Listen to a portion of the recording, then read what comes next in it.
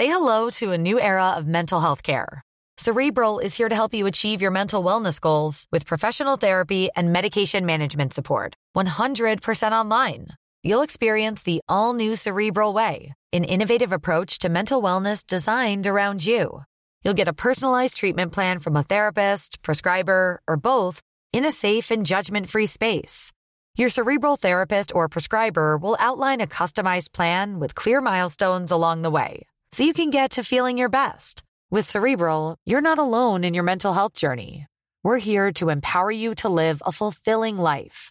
So take that first step towards a brighter future and sign up today at Cerebral.com/podcast and use code ACAST to get 15% off your first month. Offer only valid on monthly plans. Other exclusions may apply. Offer ends July 31st, 2024. See site for details.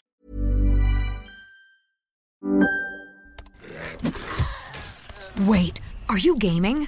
On a Chromebook? Yep. It's got a high-res 120Hz display, plus this killer RGB keyboard. And I can access thousands of games anytime, anywhere. Stop playing. What? Get out of here. Huh? Yeah, I want you to stop playing and get out of here so I can game on that Chromebook. Got it. Discover the ultimate cloud gaming machine. A new kind of Chromebook. Just last night, I was lost in the jungle with Pitfall Harry, surrounded by giant scorpions and man-eating crocodiles. Well, Harry and I just grabbed the van, swung through the trees, and over the tar pits and found the jungle treasure. It was really neat. If you haven't met Pitfall Harry, you're missing the year's most incredible video game adventure. Pitfall for the Atari 2600 and in television. Since I met Pitfall Harry, no other man will do. Pitfall, designed by David Crane for Activision.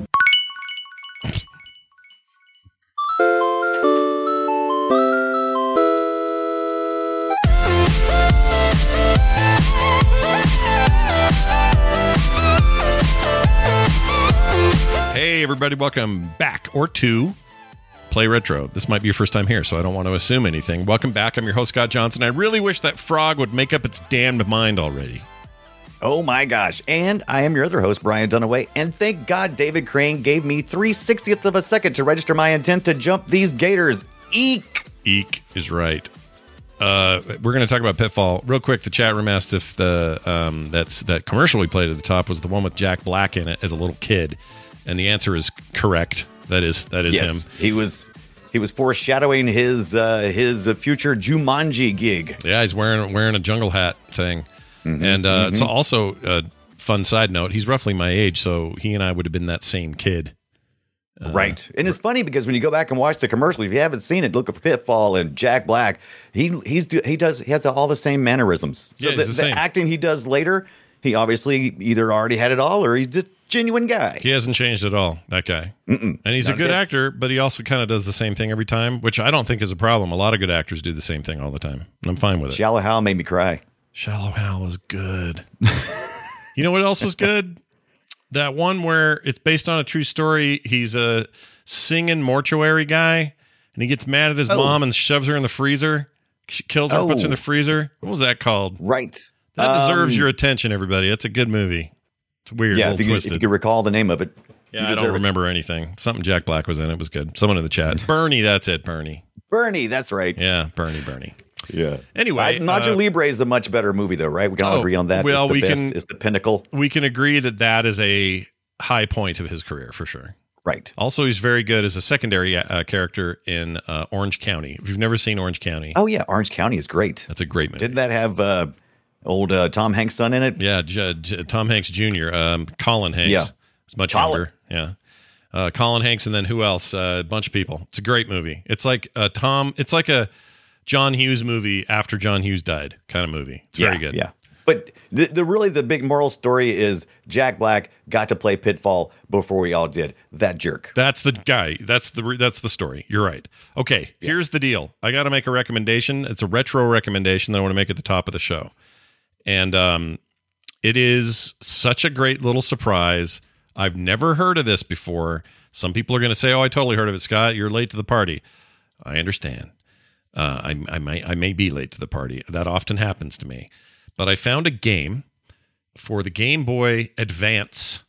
Oh, more Game Boy Advance love. I'm loving it. We're going to do a Game Boy Advance episode Oh, eventually, right? hell yeah, we are. I mean, we may do some Yeah. games individually, but the system itself deserves some love. It's my favorite. I think it might be my favorite Nintendo machine. That's such a hard thing to say, but I absolutely love that device. The truth is, I guess every Nintendo machine after it should be my favorite because they're all capable of playing those games. But Nintendo didn't always put them there, so that was always a bummer. I didn't appreciate the Game Boy Advance until we got to emulation, and then I was like, holy crap, these games are freaking amazing. Oh, hell yeah. But I used them. Yeah. I had a Advance, I had a SP, I had all that, multiple SPs. Me too. And I played a lot of those games in the day. Well, one game came out in 2006, 2 years after the DS was out. So nobody was thinking about their GBAs anymore. And this game comes out called Drill Dozer in 2006. I remember this. And I hadn't heard of it. It's a platformer with a bunch of puzzle stuff. It's actually made by the mainline Pokemon dev is who made this. I forgot their names. Okay. Yeah, it's got some amazing looking, great art. I'm really digging it. Oh yeah, the art's great. Basically, you're this kid and this girl in a mech, like a little round mech, and your job is to go save the world as a little girl in a mech. And story doesn't really matter, but the gameplay. Man, I have not had this much fun with an old game in a bit. And I've been looking. I've been kind of some digging and some cavern exploration. Is not really caverns so much, but you'd use this drill or this mech you're in has this drill. It's a reversible drill. It goes two different directions, and also you're always trying to find these gears to improve its performance, so you can cut through bigger stuff, harder to get places, that kind of thing. So it's got this progression. Almost every level has this like 3 gear progression thing you got to deal with. You got a home base. Think of it as like Knight Rider. You got the guy in the semi running shit, and then you got you. So you're Devin. You got your Devin there. Yeah, you got your Devin, and then you're Michael Knight basically, and you got your mech, which is basically the car kit. Anyway, it's not really like that, but kind of. Because between missions, you go back to them. Why is the eyebrow guy so mad? Oh, he's a pissed off mother effer. He's just mad. He's just pissed. Yeah. He's always pissed. I don't know what his problem is. He's always worried that things aren't going right. But anyway, you get upgrades to your Mac. You do these incredible, amazing levels that never overstay their welcome, but have some tricky puzzle stuff, tricky moments of like, how am I getting through here? Oh, right. Okay, I figured it out on my own kind of feeling. I love games that do that to you. It's so good. So I'm going to say this. As far as I know, you can't find this anywhere. I tried to find it on eBay. Nobody's selling it. At the time, the reviews were over the moon. Everyone loved it. So it was well regarded. But all of us had moved on to the next piece of Nintendo hardware, and we all thought, whatever. This happens sometimes. As they continue to put out games, you forget that that's happening. And it turns out maybe the best platformer on the device, with very few exceptions, was this. And it just came out so late, nobody played it or heard about it. What was I going to say? I'm going to beat this. That's what I'm going to say. I'm going to beat this thing. I'm going to play the whole damn game. You weren't kidding, boy. They want a pretty penny for this on the eBays. Yeah, it's expensive if you can even find it there. Yeah. Man, it's so good. I don't know if anyone out there listening played it. If you did, tell us your story. I'd love to hear what you think of it. But and at this point, because Nintendo doesn't make anything available to anyone unless they feel like it, just go and do this one. Go play this on your RetroPie. Just go get your emulation on. Get your retro art, your Retron 5. Plug in your SD card there with the ROM and play it. Yeah, if Nintendo put it on sale tomorrow on the Switch, I'd buy it. I'd just straight up buy it, even though I'm about to beat it on emulation because I'm happy to pay for it. They just don't make that easy. It's a really good. To me, would be the biggest reason why there's still as much piracy as there is. Anytime you put things where we can't access it, it's just gonna justify people. It's not just justify. It's like they're making you put it in the vault. You give people no choice if they want to enjoy this content, especially those who already paid for it, have a broken cart, can't do anything with it. It's dumb. We live in 2022. You're capable. This is cool enough that I would be willing to pay upwards of $14.99, or if you put it into a collection, I'd probably play it too. I would pay $15 for this game. It's as good as any platformer I've played in the last 5 years. It's that good. So highly recommend it.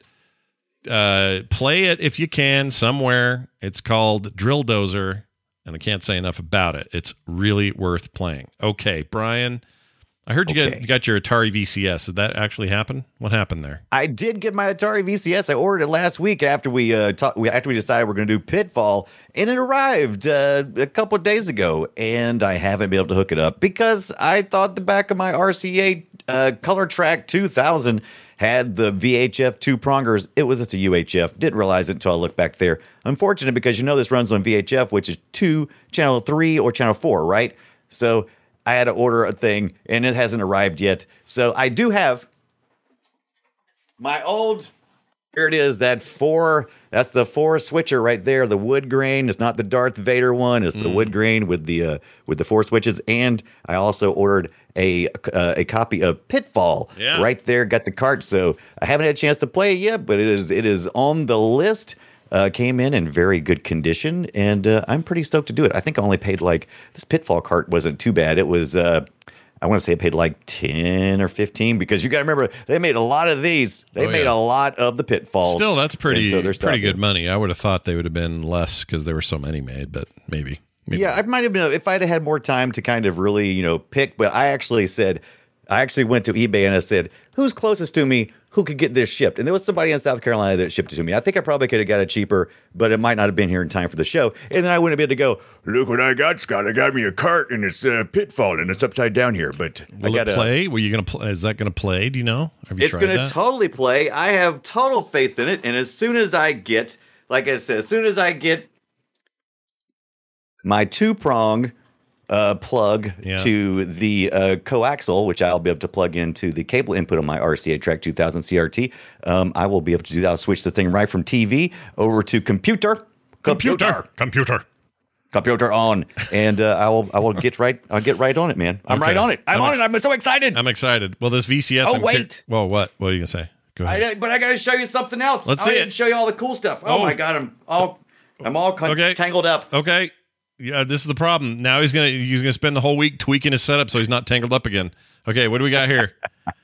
So they've sent 4 of these 6 of these controllers. These sweet old school controllers, and it didn't come with any carts, but it did come with a whole bunch of booklets. I got manuals out the butt. And a matter of fact, I have an Activision manual that came out in '81 that kind of brags about what they're doing, and it has the Gang of 4 in here. So it's like a promo, and it's pretty freaking sweet. Like a little promo book where they're trying to make a little promo book games. Right there. Yeah. There's you guys right there. Yeah, look at those guys. The lead designers, leading mustaches of the business. Look at those guys. Woo.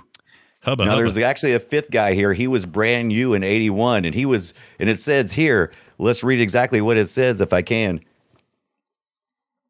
It says that Steve Cartwright, the newest member of the Activision design team, Steve has just finished an exciting and original game idea is targeted for release in 1982. Watch for it. I wonder what he did. Oh, is it this game? Is it Pitfall, Harry? It's definitely not Pitfall because our man of the hour, he did it. Oh. Pitfall. That's right. David Crane. Okay. Not the co-creator of Friends. No. You 90s children. No.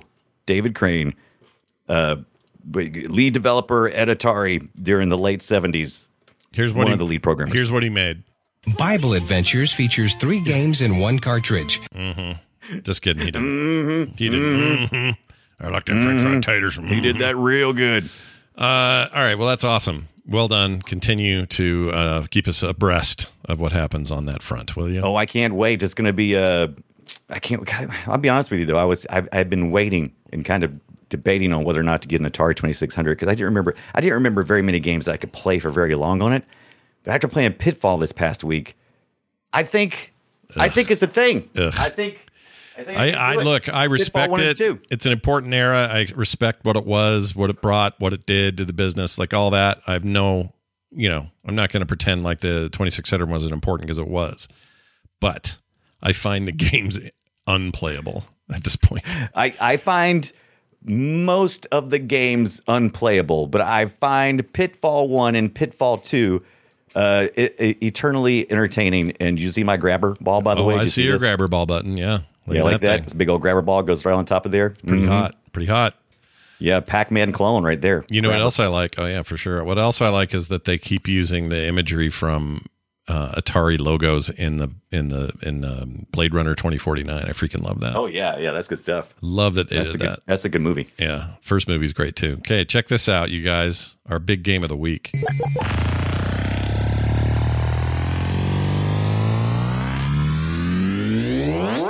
Shall we play a game? Sure, we'll play a really old game called Pitfall. Why not? Pitfall Harry and the Adventures of Pitfall. After Scott badmouths it, stupid Atari games. And now Pitfall. Coming your way. That's what I'm saying. I have huge respect for Pitfall because I think it's a really important game in the history of games. And I think without it, one could argue that we have a real stall in terms of of what a platformer is. Like this pushed so much forward in terms of what a platformer can be. It wasn't even such a thing then. Right. But not only that, the game introduced this concept, which still is impressive, that it happened on an Atari device, that the game features screens that are different every time you play the game. So when you cross the screen and you go to the next one, you don't actually know what's next. There's no pattern. There's no Actually, that's not right. Is that not true? I thought there was always it was randomization. No, I thought the same thing. Not randomization, but like random. Me too. They were preset screens, but they were randomly ordered. No, they weren't shuffled. What? No, that's what I thought too. What? I kept thinking they were shuffled. What? I know. I blew my mind too, Scott. I was the same way last week, and then I played the shit, excuse my language, out of some Pitfall, and you can map the whole thing. They've got maps. What? They've got maps for the whole freaking thing. Are you sure they aren't just maps for this level has a hole that opens and shuts? This level doesn't, like that? No.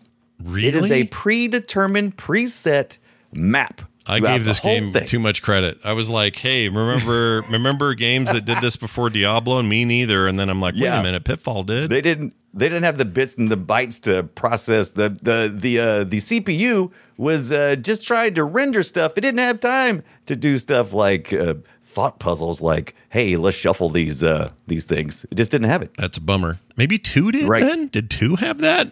As far as I know, 2 did not either. That was something that came along later on other systems because the Atari 2600, the VCS, just not capable to do it all. I mean, I'm not saying it's not possible. I'm just saying not likely. Not likely. That makes sense. Yeah. I never played 2. I played some this week, but I never played it prior to this week. And right. I played 1 and 2 this week, and it's Well, here's what it sounds. First of all, here's what it sounds like. Now, mind you, I went and edited this a little bit so that I can't read. So it wouldn't destroy your ears. No, so that it had less space between sounds because the game is silent with very few exceptions. When you jump, pick up a thing, or swing, that's it. Right. That's true. Or die. Yeah, no music, no nothing. So I compressed this a little bit to be a little more close together. But anyway, here you go.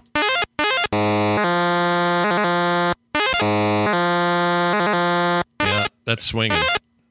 And that swinging is basically like a Tarzan. That's the Tarzan. For those who are super old, you may remember that was the Tarzan yell. Yeah, I don't even think you have to be that old. I think that's like when you know what? Hey kids, remember when you saw Return of the Jedi for the first time, and Chewbacca swung across the thing in the jungle there, or the forest, the Endor forest. So you're saying it was the Chewbacca effect and not the Tarzan. I got you. Well, I think this was clearly inspired by Tarzan since it came before that movie, that game or that movie. Well, actually, it did. No, the Star Wars has already been out, right? Which one was Empire? When was it that Chewbacca? Not Empire. It happened in the third one, so episode 6. So you're right. That came out a year after this. Yeah, that's probably right. Something like that. That's probably right. Anyway, was when Pitfall 1 came out. Now, you're not playing the Dragnet theme. The part where you die? Oh, no. Well, I have this here. Hold on. I got this sound. Right. That's just picking shit up. I don't know where the... Yeah. That's when you get... that's when you pick up bars of gold or diamond rings, bags of money. Not when you pick up the scorpion. I know you looks like you can pick him up and pet him. You can't. He'll stab you right in the face. Well, let me find... You know what? I got the death sound here somewhere. Let me find it. Yeah, here we go. 2600 death sound, whatever that means. Okay, here we go. I'm playing it. Let's see what we get.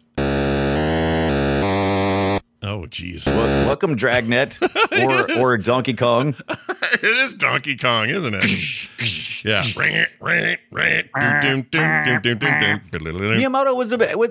Miyamoto and those guys, they were inspired by Pitfall. David Crane was doing something, making an amazing game. I mean, with modern sensibilities, we look at it and go, oh, how very rudimentary. And it was, because it was written in assembly language, and it was, it's about as basic as you could get. Yeah. But I think the more I played it, the more I appreciated it, because there was things I either just didn't register as a kid. First of all, didn't look at the manual at all at Pitfall. I just, picked up the controller and started playing. So I didn't realize you had 20 minutes. Like, I never triggered with my mind that it was like, oh, you have 20 minutes, because I've never made it 20 minutes in Pitfall. I always kill my, 3 possible men well before that. And then, the scoring is kind of different. Yeah. That's a different way to do things too. And 255 screens. Okay. I learned, dude, the manual is super short, but it tells you a ton of stuff. I can imagine that David Crane was a teacher in high school before he did this, because in the manual, it tells you, and you may have done this or maybe thought about it, you always go left to right, right? That's what you do. That's what you're supposed to do, but not this game. To right. Yeah. I was thinking, okay, but you could go right to left. And I thought, okay, well, that's got to be wrong, because I'm going to get penalized for this, because now I'm running with the logs when I'm going to the left. Like it's going to hit me or run. They don't, because you're just running with them. And I'm like, oh, I'm going to run into a wall. There's no way I can make it through this circular map. Wrong. You can just go left. And David Crane tells you that. Yeah. In the manual. Yeah. He says, you should just go to the left. And I'm like, oh man, if I had just looked at the manual, I could have saved my life. That's the problem. Kids didn't read the manual back then. They thought manuals were books. They didn't want to read that. Yeah. So high school teacher move there is like, sure. Oh, hell yeah. You can pass. But if you just read the directions, it'd be a hell of a lot easier. Yeah, maybe just read the directions is really the lesson here, and I feel like I've learned a little something just talking about it. It's a weird game, and I want to not let this go. Activision, which had other products and other stuff that they created for the Atari, the 2600 and beyond, this is still, I would argue, their primordial moment of DNA. Like, this is them going, Activision will be a name you'll hear for a very long time, for good or ill. But yeah, this is their first big hit. Yeah, it stayed at number 1 with a rocket for like 60 something weeks. It was the top seller, and it ended up being the second biggest seller of all time for the Atari 2600. You know what I loved about it, and I'm showing the chat now. This is one of the games I remember had the logo of the company what published it on the screen all the time. It never went away. That Activision was down there. What a big old... So I learned... okay, once again, another week of Brian discovering crap he had no previous knowledge of, and now we'll drop it as though it has been a part of me my entire life. Activision, the 4 lead developers at Atari during the late 80s, got fed up and went and talked to the head honcho at that time. Yeah. We were under corporate rule at this point, right? We'd already been bought out. And so they said, give us credit in the games or we're out. And so they said, yeah, we don't care about you. You're not important. The top 4 developers at Atari, see ya. Such a weird thing back then that nobody cared, or nobody in corporate situations thought the devs mattered. That's so weird to me. Yeah. That's like saying we don't care what director made Goodfellas. Just say it was a guy. We don't. It doesn't matter if it was Scorsese. That's so weird. I think if Nolan Bushnell had not sold the company, I think they could have convinced him. But Nolan was gone by the time the mass exodus of the top 4 lead developers left. By the way, I don't know if you know anything about that story. He came from here, dude. He's a Utah legend. I'm all about the Nolan Bushnell story. I don't know if you know about the Gang of 4 and them leaving Atari, but essentially, like I said, they wanted more money, more credit, because they were creating something artistic. They said no, and they said, all right, we're out, and then we're gonna be a third-party developer, the first third-party developer, and we're gonna put our big old Activision right there across the bottom. You're welcome, Activision. Suck it, Atari. You have to look at us all the time, and we're gonna make the biggest seller this machine may ever see. You know? And we're going to make it. The only thing bigger was the Pac-Man. Oh, Pac-Man, yeah. That but I think those all sold in the first week. That was such a poosh port, too. It was so bad. At least Pitfall was like a genuinely good game and still kind of is. Pitfall is still like I said, I wasn't going to give the game a chance. And I was like, you know what? What if I didn't look at it as trying to revisit my nostalgia, but looked at it as a challenge? Like, could I speed run this thing? And you can. I think the record's like 16 minutes or something, which kind of blew my mind too, because I'm like, wow. I mean, 16 minutes being the fastest, and they give you 20? Whew. Yeah. That's a tight margin, if you ask me. Yeah. But yeah, when I looked at it as a challenge and actually started trying to go through the screens, it really sucked me in. It, even after all these years, after 40 years, people, of right now is 40 years old. 50 year olds Atari and 40 years for It's okay. It's okay.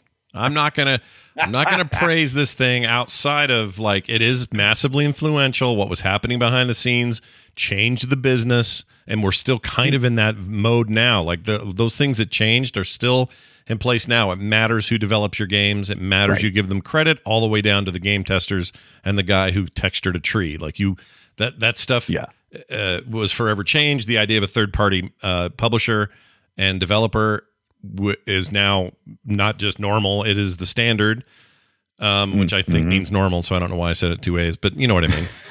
I'll give them all the credit in the world, but if I'm going to sit here and say, oh, and also Pitfall's really fun to play, I think this is the problem. It's a victim of its own history, because it starts getting everybody else going, ooh, and then, Miyamoto makes something like, a side-scrolling Mario game, and all bets are off. You're like, oh my gosh, this is the future. And then a million great side-scrolling, Mario likes happen, and some are great, and some are okay, whatever. But everybody's going to, forget about Pitfall, because even though you're the grandpa, you're the old guy on the side of the room that smells a little funny. Nobody cares anymore. You move on. You're not wrong, people. That's the general consensus that Pitfall is worth. We've talked about as much Pitfall as you can, unless you listen to the GDC.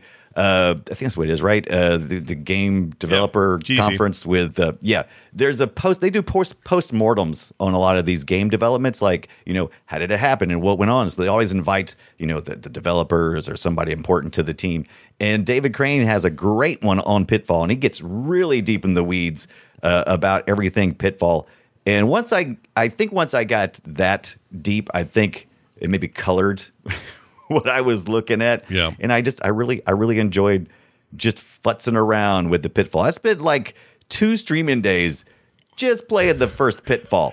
I mean, that's a lot. That's a lot. But it was mostly me just trying to see how far I could get, which started bringing back the memories of what I used to do on Atari, which was, what's the high score? What's the point here, and how far can I make it? And I would stay up all night playing these games, trying to roll something. It's like any score that I could roll, I wanted to roll it. Yeah. And when Pitfall 2 Lost Caverns came around in 1984, I kind of hated it. But let me tell you. Check it out. You know what this is? This is that same piece of hardware. Suddenly, it can play music. I don't know why the first game didn't have any. It's almost the same piece of hardware. Inside the cart is a special chip. Oh, is there? I didn't know this. Is that true? Whoa. It's true. There is a special chip right in there so that Crane could make use of a little bit more memory and could give us an actual soundtrack instead of that morbid, dead Pitfall 1 sound that only has the morning. Yeah. So this version, what you're hearing. Okay, so that's that. Now I want you to hear a remix version that I found today that I really like. Check it out.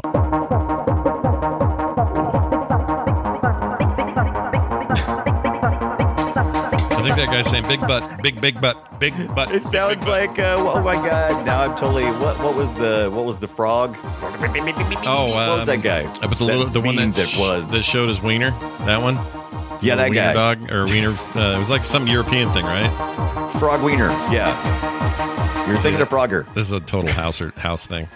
Anyway, Now, 2's fine, whatever. They tried to do some innovations. They had some scrolling vertical levels that they added, they had interesting. Flying balloons. They had, oh my God, I feel like, oh my God, why am I, this is, you are me 1 week ago. You are, I've for some reason, I've been in a Pitfall pressure cooker, and my mind has completely been changed because I'm like, holy hell, it's got checkpoints. What? Yep. Video games with checkpoints. No one did that until it did it. Yeah. And I'm like, it has got a banded sky in the background, and it's got vertical, it's got water that moves. Yeah, the little underground water stuff. It's crazy that's even in there. Yeah, I agree. It's a real jump in a lot of ways, like a jump forward. It's not a pitfall. It's a jump fall. It's got balloons, man. You can fly in this thing. Yeah.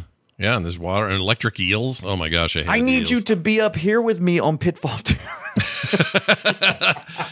Pitfall 2 is impressive for where it is and where it came out on. And by the way, this was all, we haven't said much about this. The commercial we played did, but these games, or at least the first one, I'm not sure about the second one, were on the Intellivision as well.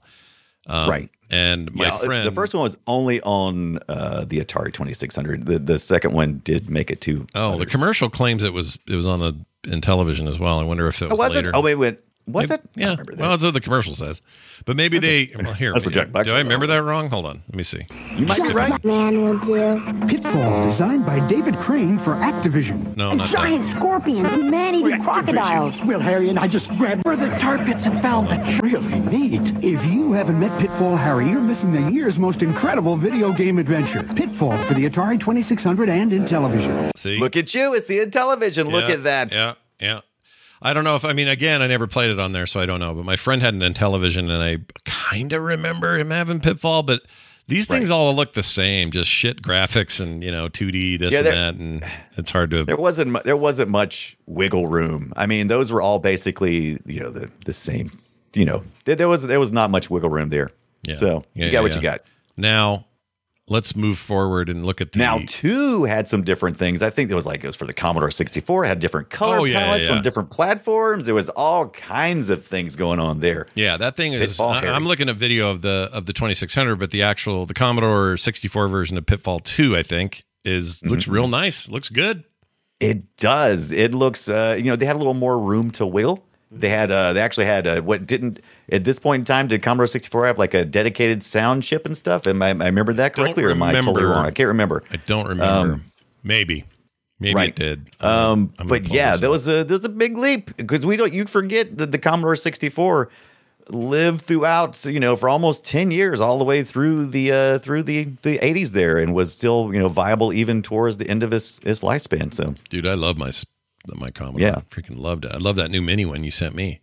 But yeah, there's texture on the water. The water's got like weird animation that this Atari one doesn't. Like, yeah, it's got like dithering. Yeah, dithering's a good word. Yeah. Oh, there's no in Pitfall 2. There's no lives. You just have one, and if you die, you get zapped back. You have to do a walk of shame, which is more like a float Pitfall walk of shame back to the previous checkpoint, and is so painful because you can't speed through it. You just kind of like go through the walls like some kind of ghost.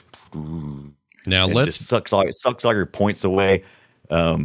It's really a sad feeling. Let's jump ahead a few years. The year is 1986, and you might think, wow, that's like 4 years after the first Pitfall, which isn't a lot.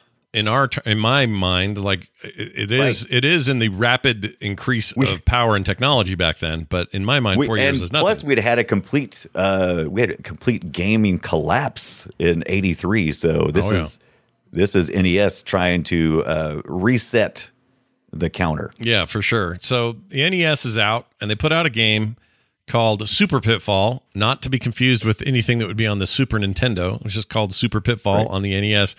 And it visually has no connection to the Mario. It's based on. Yeah, it's basically Mario in a hat. He's got a mustache. He's got the stupid little worker hat. He's even wearing like a worker vest. Like everything about him is knockoff Mario. Jump is so jump, man. I mean, look at it. He's just bing. Yeah, it's pretty weird. Here's some of that. The snakes make me laugh. Here's some of that sound.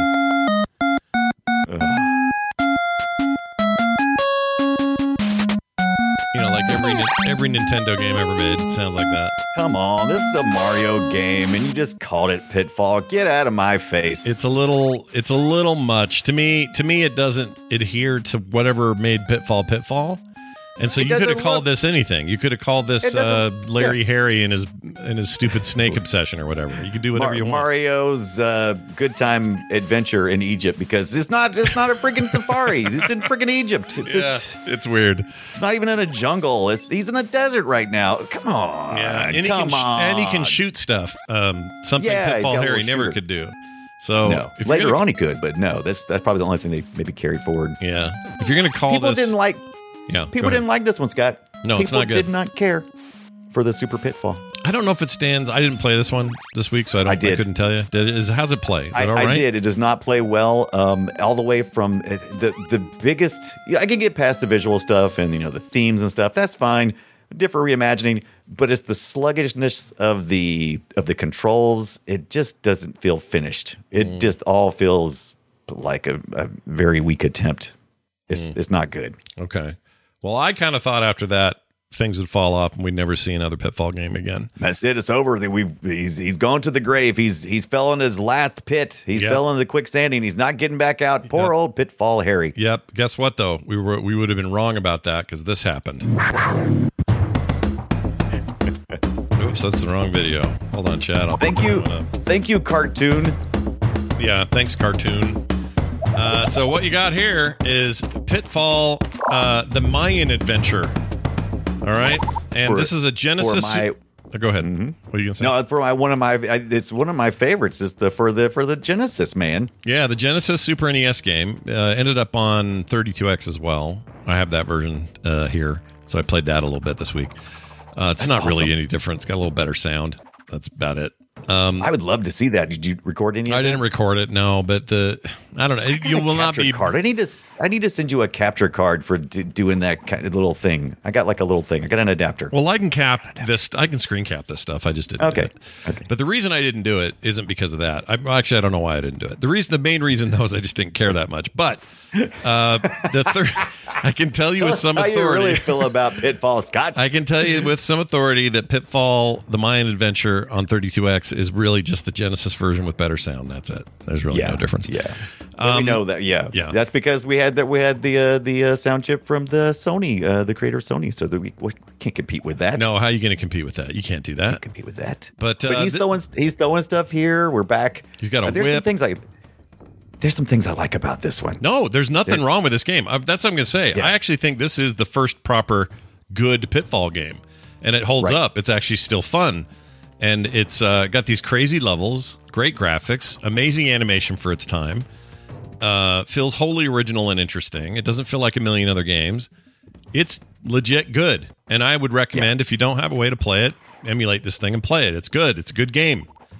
And it's more like, okay, so the original Pitfall was inspired by Indiana Jones. They've said that plenty of times, and so but it didn't feel real. Indiana Jones Pitfall didn't feel like that way. This feels like they said we're gonna make an Indiana Jones thing, and it feels more Indiana Jones than it does Pitfall, in my opinion. Oh yeah, for sure. This definitely adheres more to that vibe that they were aiming for in the original, but couldn't achieve given the limits.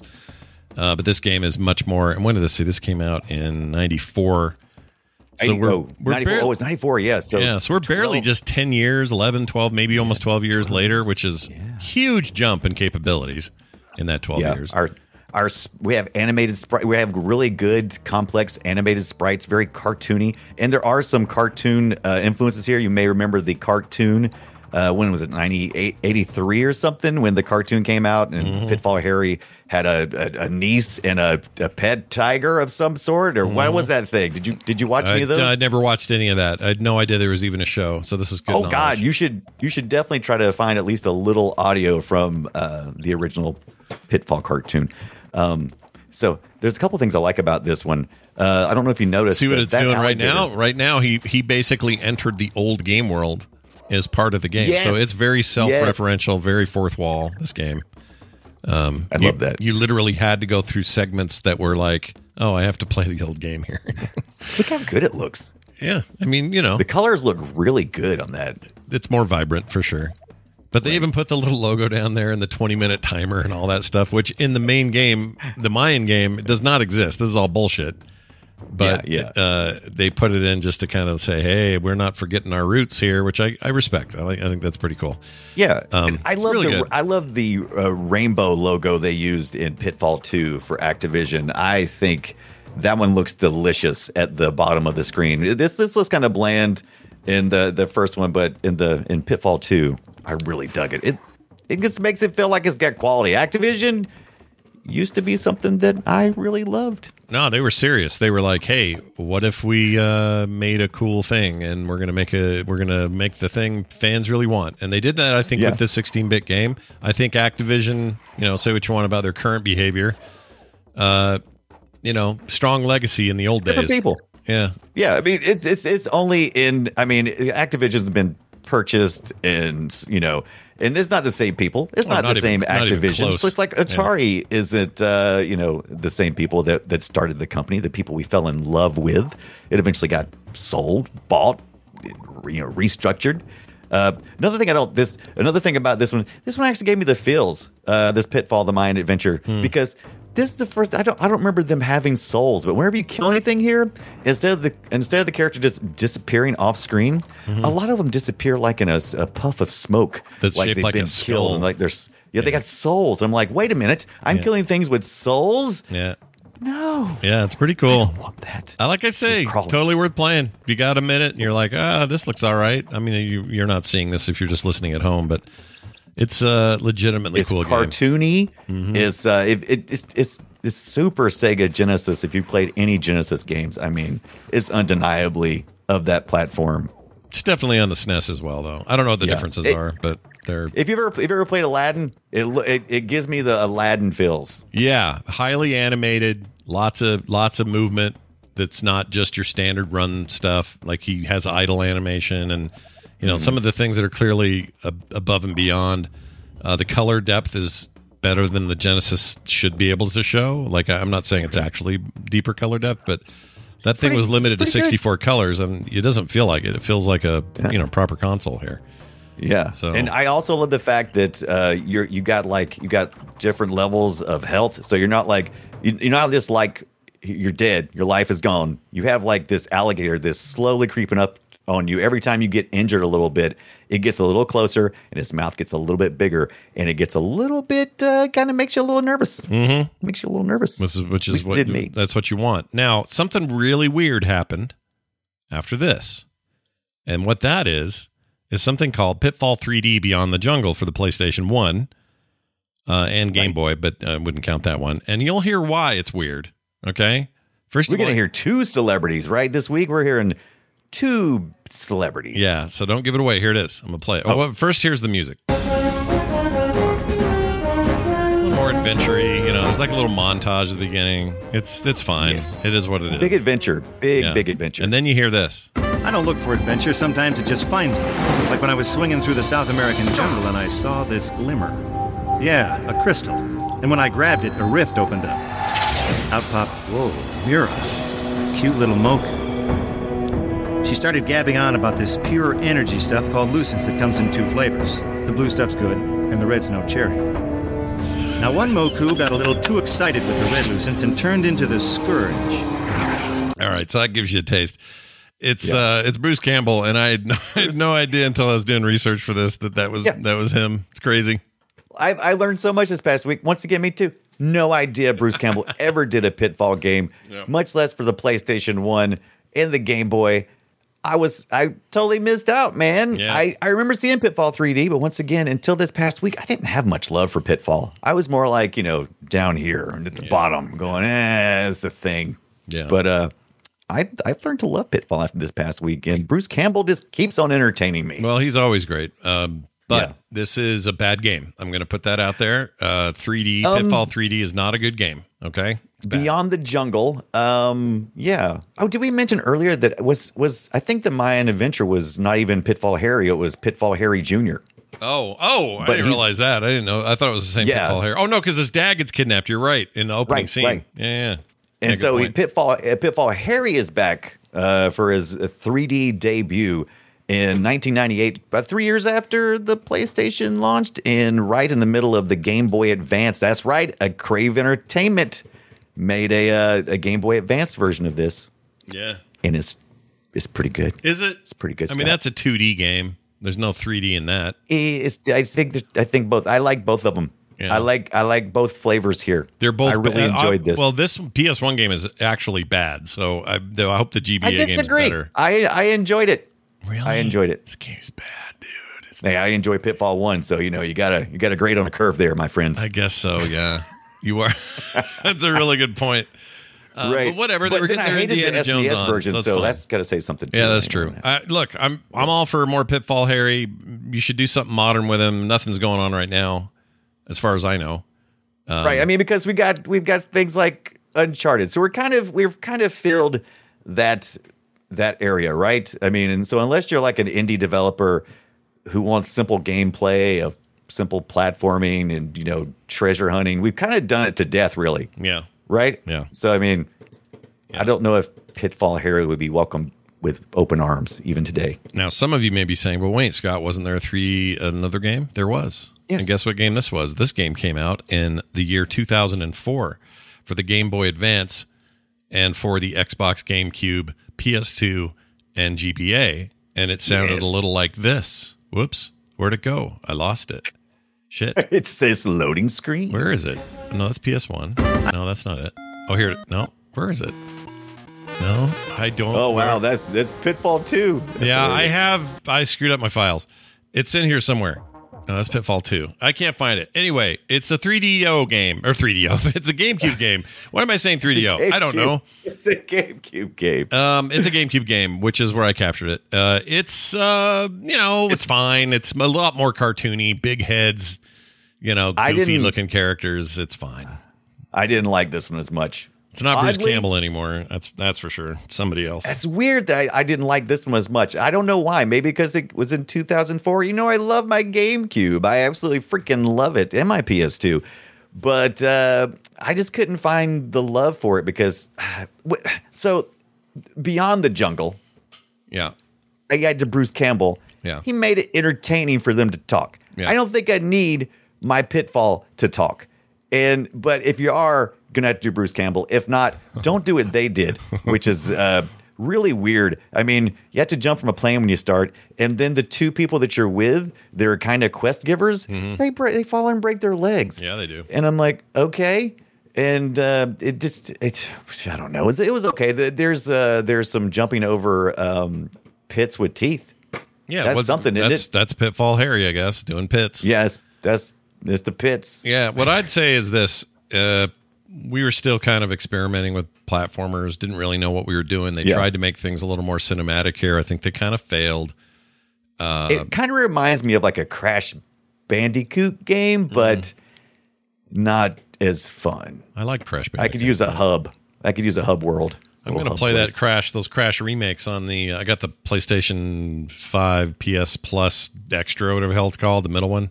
Right. And that new remastered collection's in there. I'm going to have to give that a shot. Yeah. Maybe that's about the time. Well, these do have teeth. That's actually kind of cool. Yeah, it's cool, but it's a lot cooler to look at and watch somebody else play than it is to actually play. The controls are very, in my opinion, very clunky. And I don't know. Like with the original Pitfall, I had mentioned at the top of the show that David Crane gave me 3/60th of a second to correct course when I was jumping. Yeah. Which it still makes the game hard. But sometimes I was like, I don't even understand what I just did. I jumped just like I did the previous time. And I didn't make it. So yeah. I feel you. It's not their best outing. And it is also the last outing. It's the last thing they did. It killed it. 04 was the last game for Pitfall Harry of any sort. Pitfall died essentially then. However, you had to backtrack to find any more Pitfall actionist type, right? Yeah, and I'm not convinced they couldn't reboot it. Like, go for it.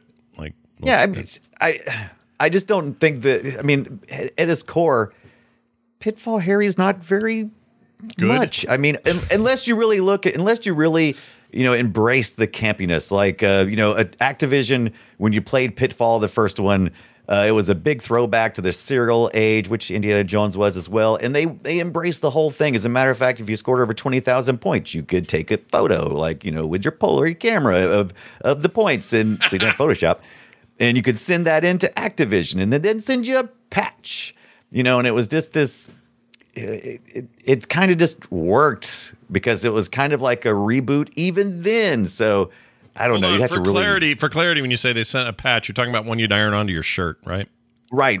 Or pin. I'm not sure if it was iron on or not. It looks interesting. I looked online to see if I could find one because I would definitely be interested in getting one of these patches. By the way, this dude, I think in 2015, I'll have to see if I can find the story again. I kind of read it in passing. This guy. Like I said, 2015, he finally got 20,000 points, and since there was no expiration listed on the contest to get your patch, he sent in to Activision his score to see if he could get a patch. I don't think he ever got the patch. Wait, he just sent the score, like wrote it down?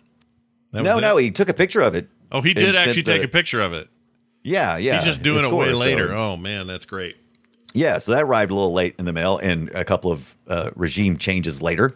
Yeah, multi-billions of dollars of capital later, and right. But I really want one. Do you have a picture or anything you can show? I mean, let me see if I can look it up here. I found them. They have them on. There's a few on eBay. It's just, I love it. Pitfall. Oh, I love that stuff too. What a dumb, awesome thing that is. That's great. But nobody, dude, you can send him to Activision today, and what's Bobby Kotick going to do? Wipe his ass with it? He's not going to do anything.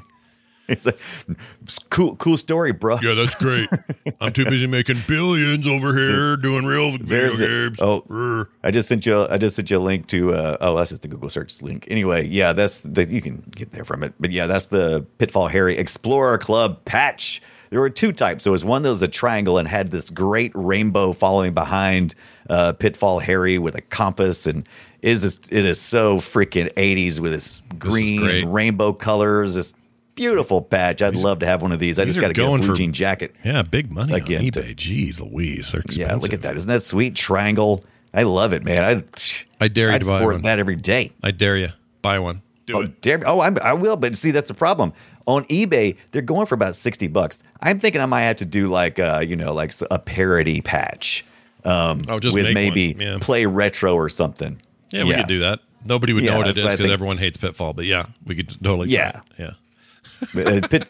Play Retro's Explorers deal. Yeah, Explorers deal. Can we call it Club? Yeah, Club. We could call it Club. Why not? Yeah, but they weren't the only one. I mean, they did. There was more Activision stuff like Enduro Roadbusters had patches. So I want to collect all the Activision patches I can, which is probably two. Do you think Pitfall Harry deserves to be called the first true platformer of video games? Do you think that's even though it's not technically true, I think it is I think we talk about this from time to time. I think it's the one. I mean, you can talk and say, oh, someone so did it first, but did they have an impact on the market? Did they have an impact on other developers? Not like Pitfall. Pitfall is one of the first and definitely the most influential. So you don't think Cabbage Patch Kids Adventures in the Park deserves the first? Well, yeah, that didn't come out until 1984 in the height of the Cabbage Patch stuff.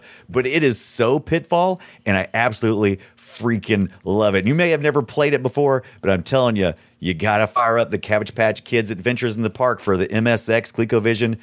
Konami brought it. Konami brought their A game in 1984 for me to play some Cabbage Patch Kids Adventures. And a lot of people tried to copy these games and get their piece of the pie. For example, Taito made a game called Jungle Hunt in 1982, which shared a lot of the common features of. I loved Jungle Hunt.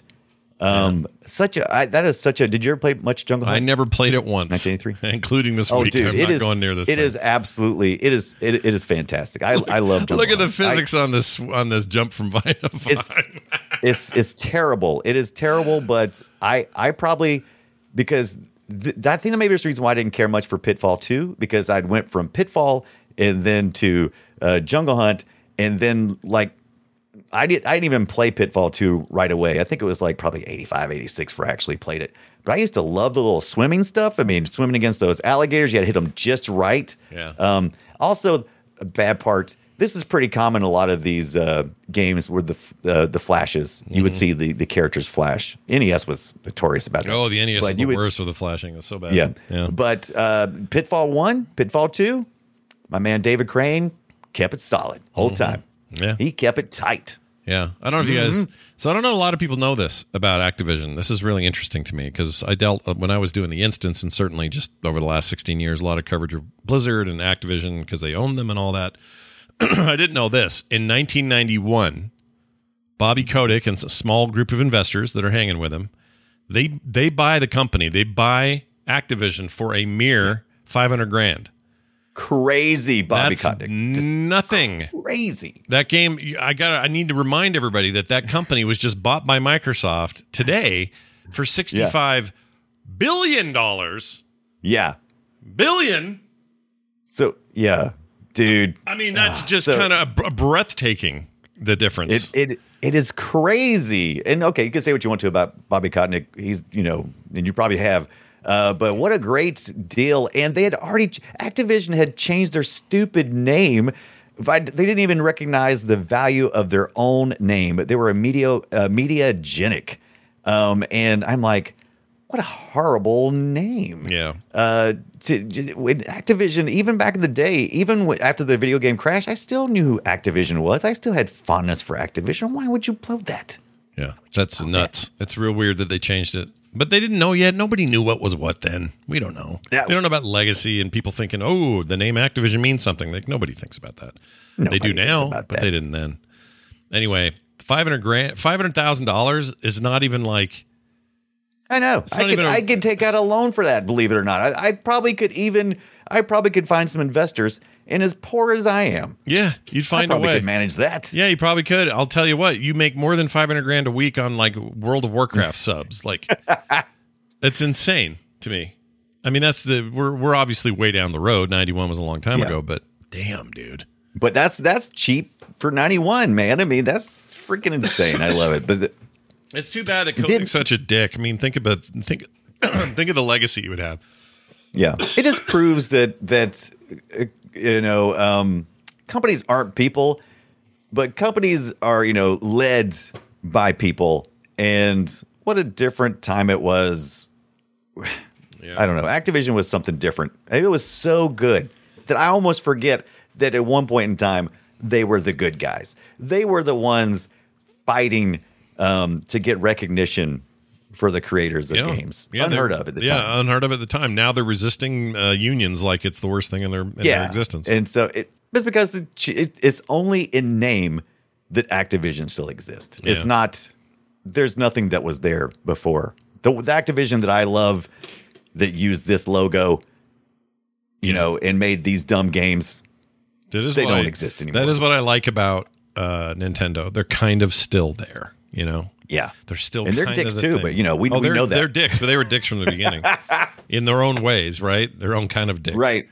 But we're not Nintendo haters or lovers here on Play Retro. We recognize their good and their evil because could we have recovered from who fixed everything? Who came in and put the Band-Aid on after the the 83 games crash? They did. They fixed it. But then they turned right around and were dicks again because anytime competition showed up, they got ruthless, man. Yeah, and they didn't want to give their people they don't want to give credit to nobody either. They're like the early games and stuff. It's like this ain't nobody's. This is ours. Nintendo made this. Yeah. Oh, you want to stream it? Sorry, you're going to jail. Like they're just weird. Thought you were just having a good night. Guess what? You're going to jail. You thought you were having a good night. Well, that's really interesting. That whole thing. Yeah, Pitfall at one point in time. Just a couple of more Pitfall things before we move on. Pitfall at one time was receiving 14,000 fan letters per week, including thousands of handmade maps. Activision had to hire a staff just to open them. Jeez, that is amazing, and also something that we almost can't relate to now because who of us is going to write a letter that's not electronic? Yeah, that isn't an email or something. Because you can ignore the hell out of electronic email, right? Yeah. You could just go, hey, look at my account on my email. Mark all is read. Done. But you have 14,000 letters. I would love to talk to a listener who sent a fan letter into Activision. Yeah, I would love. Oh man, to hear if you ever story. go to so let's give some love to a great community, Atari Age. There's such a powerful force of making sure that all things Atari, are still around and cataloged and talked about and still lives and all that stuff. Yeah. And they do post stuff like that. I'll occasionally see people post like, oh, I got, this is the letter I sent. And this is this letter that Activision sent back to me. I haven't been over there in a while. That is actually a really cool resource. I got to go click on it. It really is. Yeah, they have the most extent. I can tell you this. They have the most extensive Jaguar stuff. That stuff's so notoriously hard to find info on. It's not nearly as covered in big wikis and things. These guys, big wiki. Big wiki. I mean, the Jaguar was basically was Atari's Dreamcast, and in some ways, it was their last hurrah. It was their last chance to try to do something, and they freaking blew it. We got to do it. We got to do a Jaguar episode. Oh, we're totally going to do a Jaguar. I've been kind of waiting till maybe at a time that maybe I can secure an Atari Jaguar. It's a tall order, but I've been working on it. I've been watching and trying to figure out where I can budget it. By the way, thank you to our patron supporters who makes all that possible, because when I go out there and look for crazy crap, I'm like, I bet I can afford an Atari Jaguar. Mm-hmm. I go, I can because of the patron supporters. Yeah, of course. They can help us get all your weird retro crap. But here's the thing. Like, the Atari Jaguar had that CD add-on, and it made it look like a toilet. We got to get the toilet add-on, dude. Yeah. That thing was great. I got to have it all. Yeah, I want the toilet real bad. Anyway. I got to have the toilet so bad, man. I got to have it. I got to have that toilet. You mentioned earlier the, what was it? 64 weeks at the number one spot. Now, I want to make this clear. Pitfall wasn't 64 weeks at the number one game spot. They were number one software spot. That means everything that's considered software of any kind, this led the charge. So isn't that crazy? Your Lotus 1, 2, 3, or your Word Perfect or whatever the competing stuff was at the time, they were all taking a backseat to this effing video game. Right. What would have been an 82 software? What would that be? Let's think. I'm trying to think, because I've been looking at dot matrix printers, and the only thing I ever used a dot matrix printer for. Wait a minute, you're going to get a dot matrix printer? Hold on, slow down. No, I didn't say I was going to get one. I'm just saying the only time I've ever used a dot matrix printer was to print out happy birthday banners. Because everybody always is like, oh, you got an Oka data?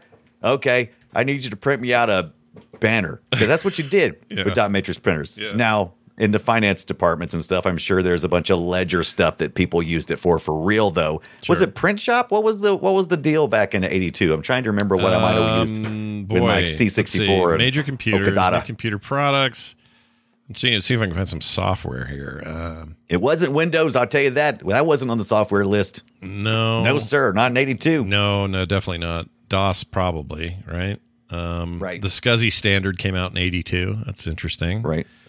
The SGI introduced the IRIX operating system, which didn't last very long. Oh, there it is. Microsoft rebranded PC-DOS, originally 86-DOS, to MS-DOS in 1982. Version 1.25 was later released in that same year. So there's that. Yeah. So you'd have been like Lotus. You'd have been Lotus 1, 2, 3, some early AutoCAD stuff.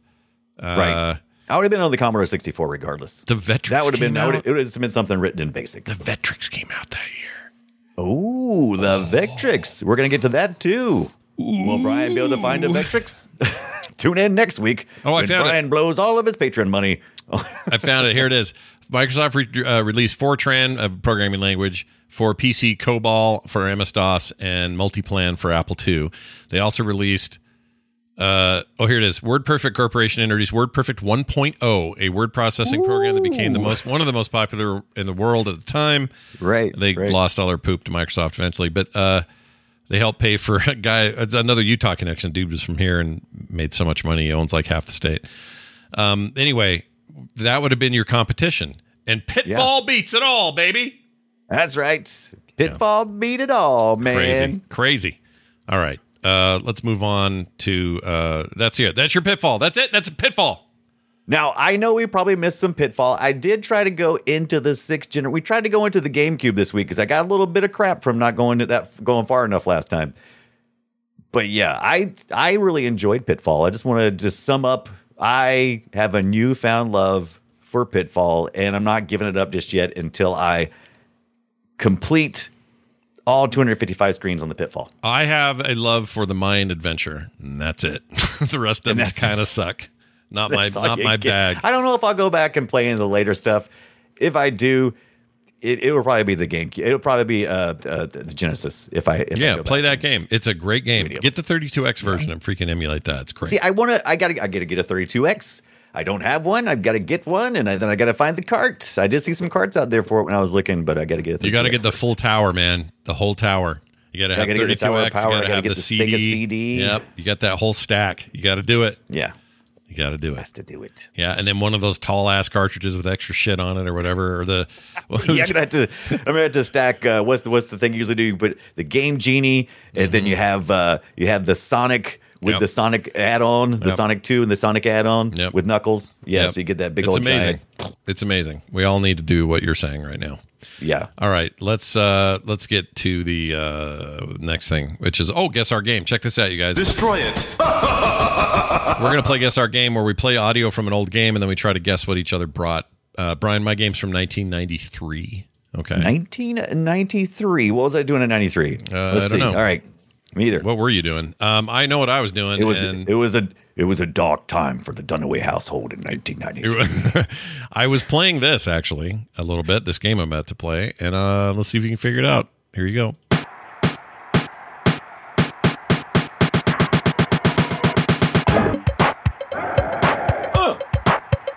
I feel like I'm playing some kind of streets game. Well, you're close. Now here's the actual gameplay.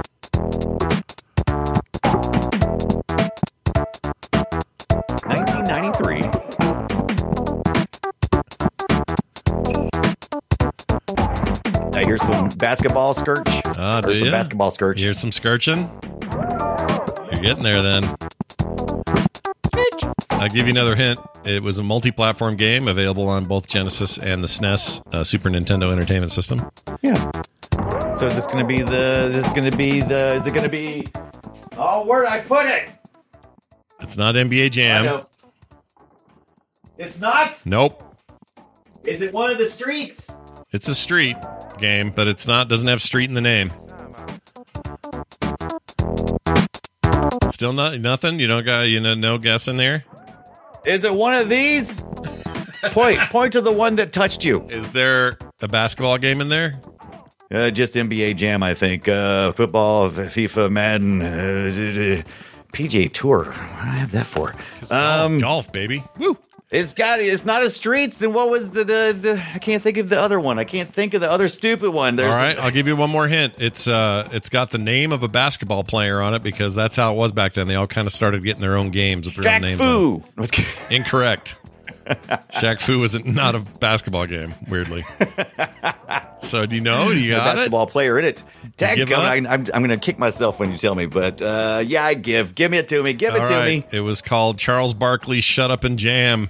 Dadgummit. Remember that? I just looked at that recently too. Dadgummit. Yeah, it's an okay game. It's no NBA Jam, but it tries to be, and it does an okay job. It's all right. It's not the word. Does someone in the chat get it? Yeah, Barkley, Shut Up and Jam. Someone, Wooj man.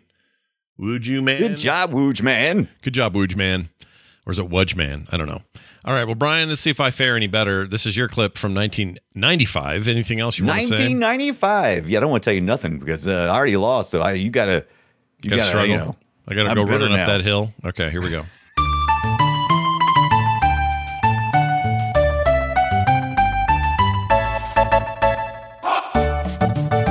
Super Nintendo, right? Super Nintendo. Am I right? Maybe. It's totally that chip. I can tell. Yeah, it is.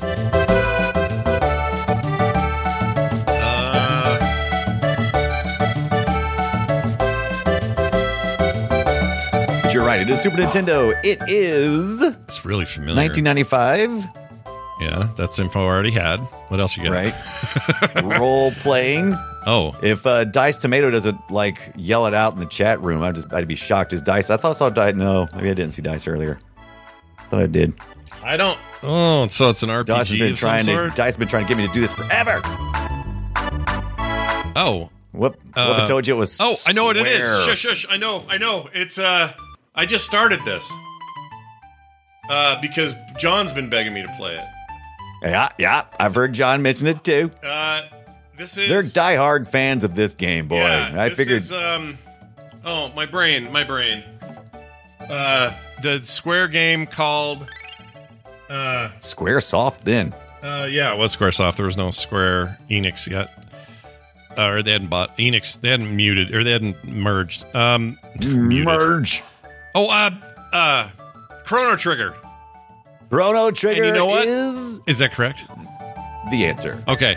Here's the other reason I know it. This is the early goings where you're at that. You're at the carnival thing, right? Yep. I went early in the game because I wasn't sure about the later stuff because I wasn't sure how far you ever played in the Chrono Trigger. No, I'm glad you did it when you did it because just last week I played that carnival sequence and that's why this is so familiar. So in a way I kind of cheated. That's fantastic. Chrono Trigger. I haven't played it ever in my life, but it's some people's all time and never got better than this video game. So let me tell you about my best friend Chrono Trigger. Because I'm telling you, man, people if they're into it, man, they want you to play. It's like crack. Oh, yeah. It's like you got to try just a little bit, man.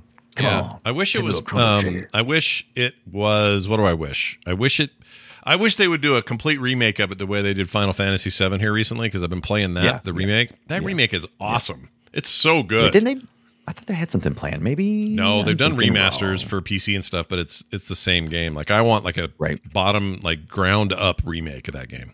And then I'll play ground up. Yeah, because I don't. April 12th. It just says fans of the Chrono series rejoiced when Square Enix announced Chrono Cross: The Radical Dreamers Edition, which was released last week. That's their sequel. Yeah, the PlayStation 1 sequel. Oh. But it's okay.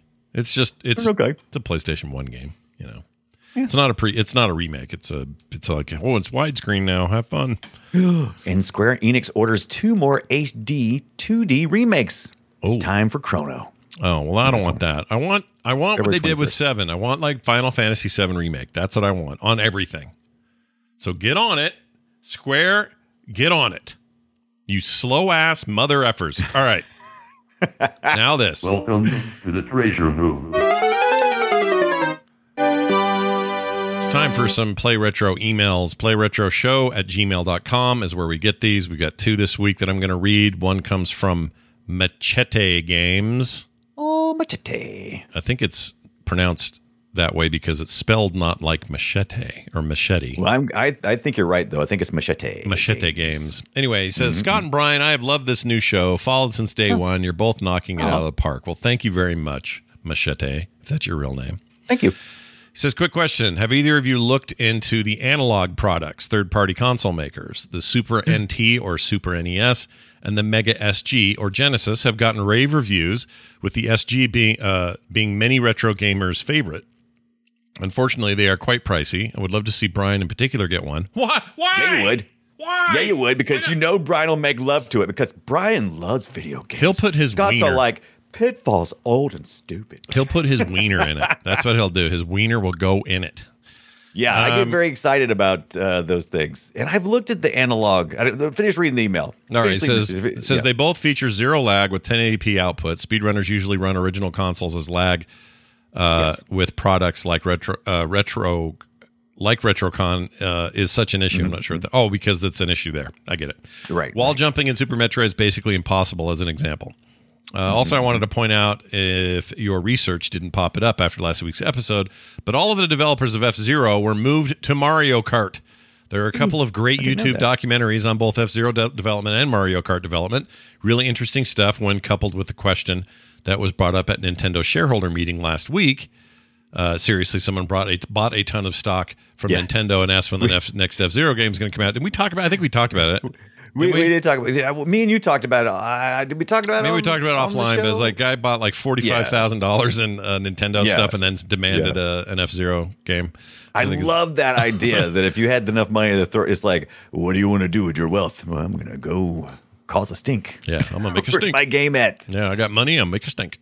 Anyway, Machete Games, that's awesome. He says, love the show. Keep up the great work. So, Brian, back to this thing you want to put your wiener in. What do you want to say? Now, I've been wanting to, ever since we started the show, I think even before when I was still just thinking about who was going to do the show, the Mega SG I was looking at because I didn't have a Genesis at the time, and this is one of the options. They are kind of pricey, about $190. I think I've seen them go up even further than that when it's actually in stock. I can't find any stock ever. I keep a lookout. I got the notify me when it's in stock on analog.co, but I haven't seen any of them pop up yet. I would really like to have one though, because it's just, it's got everything. Oh, It's got love one. You just plug right into the HDMs to the eyes. You throw your carts in there. It uses real FPGA hardware instead of doing the software emulation. So this is what I was wanting to get before I was so kindly gifted with the Mr. FPGA. Let me ask you this. You were gifted that FPGA? If anyone out there has any of these and you're like, I need to unload. Mister. I'm your guy. Okay?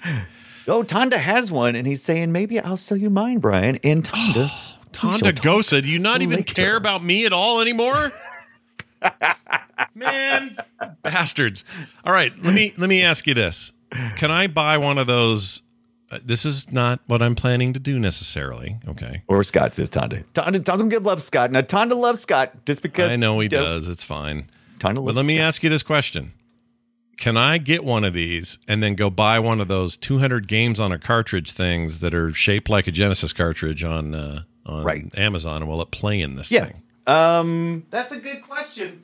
I'm doing it if it does. I'm doing it.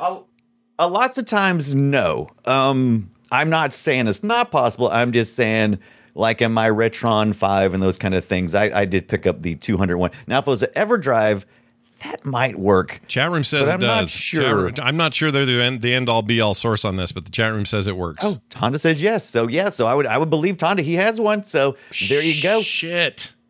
I want this so bad.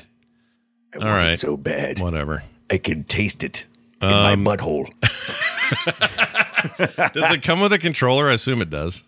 I see it paired with the SN, which the Sega, this one right here. This it's the all the ones. I don't know if it actually comes with it or if they're just recommending it. Well, can I? Okay, let me see if I can buy it. Controller not included, according to the write-up. Boo. So that's just if you buy it directly from them. But that's the only way I think I know. But there is a fulfillment group going on with some of their stuff, but I don't see where they're doing it for the analog.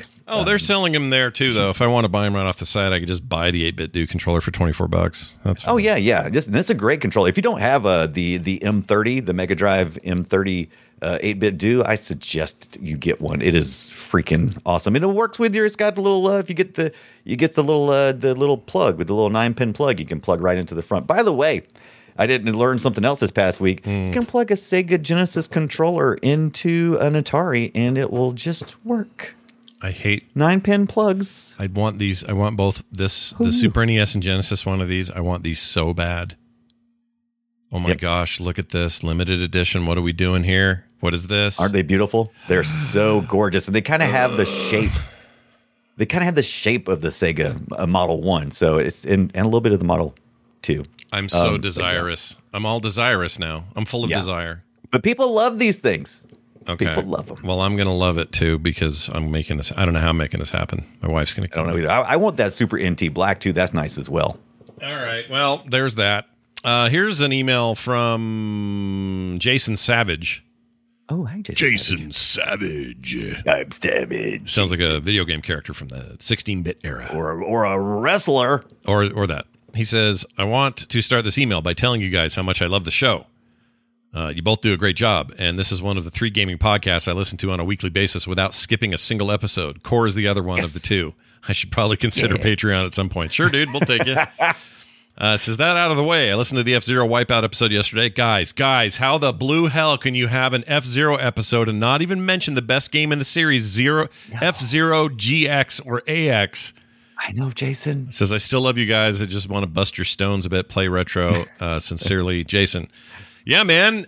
We totally spaced those other games. I knew about it and I played a little bit before the show, but I was wrongly. I think Jason's got it right here because I kept back and forth going, 6th gen.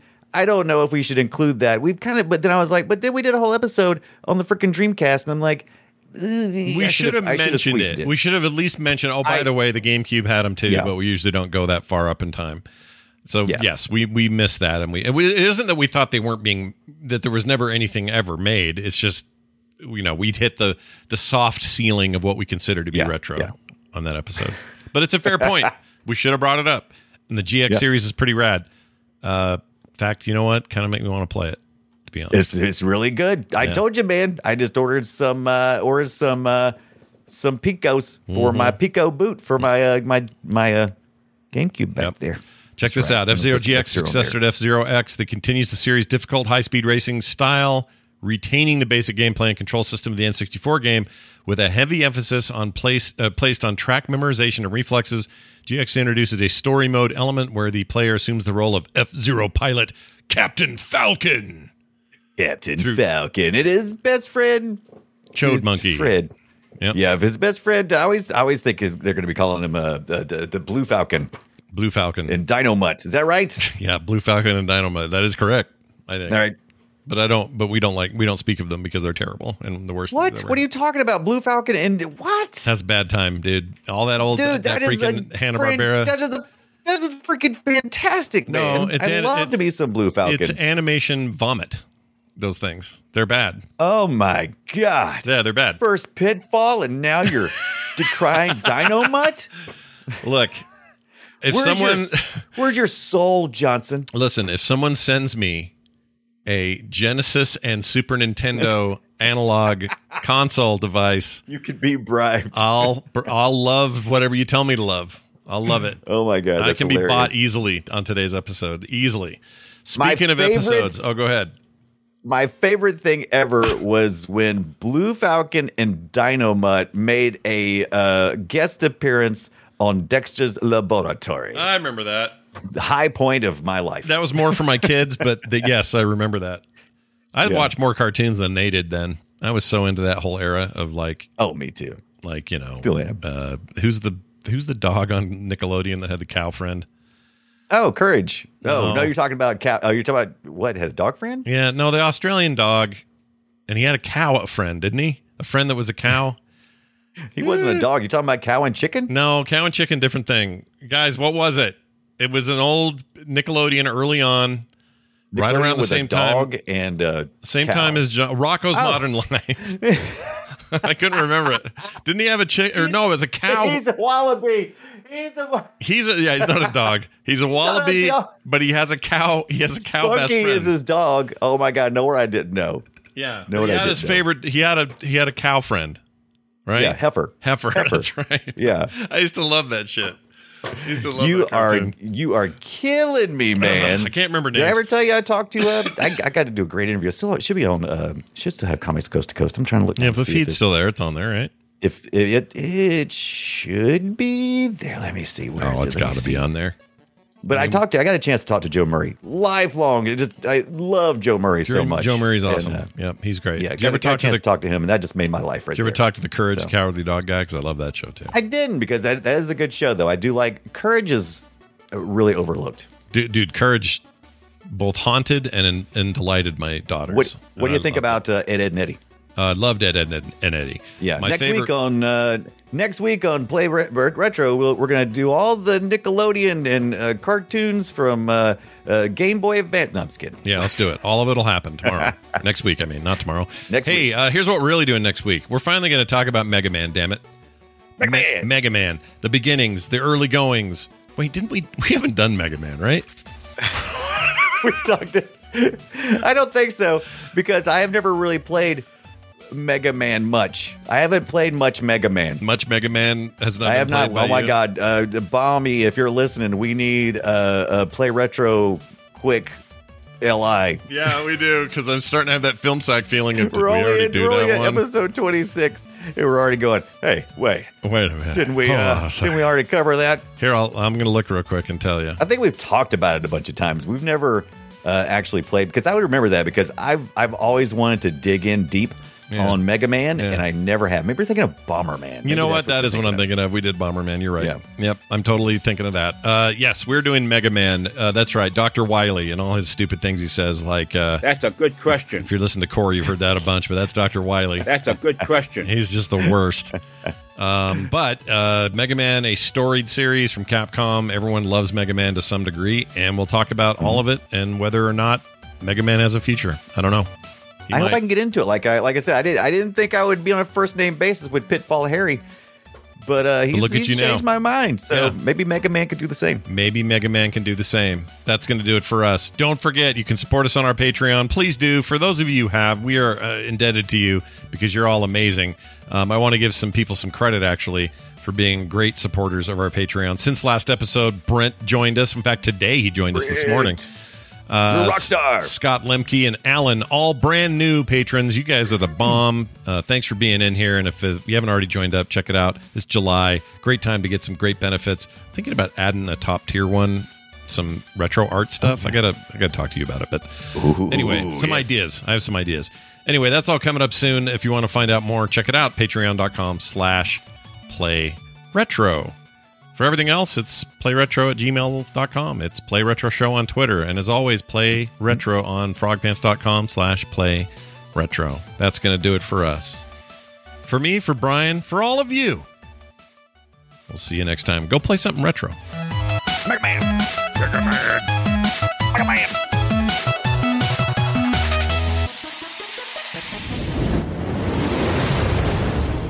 This show is part of the Frog Pants Network. Yes. Get more at frogpants.com. Giant demon jaguars.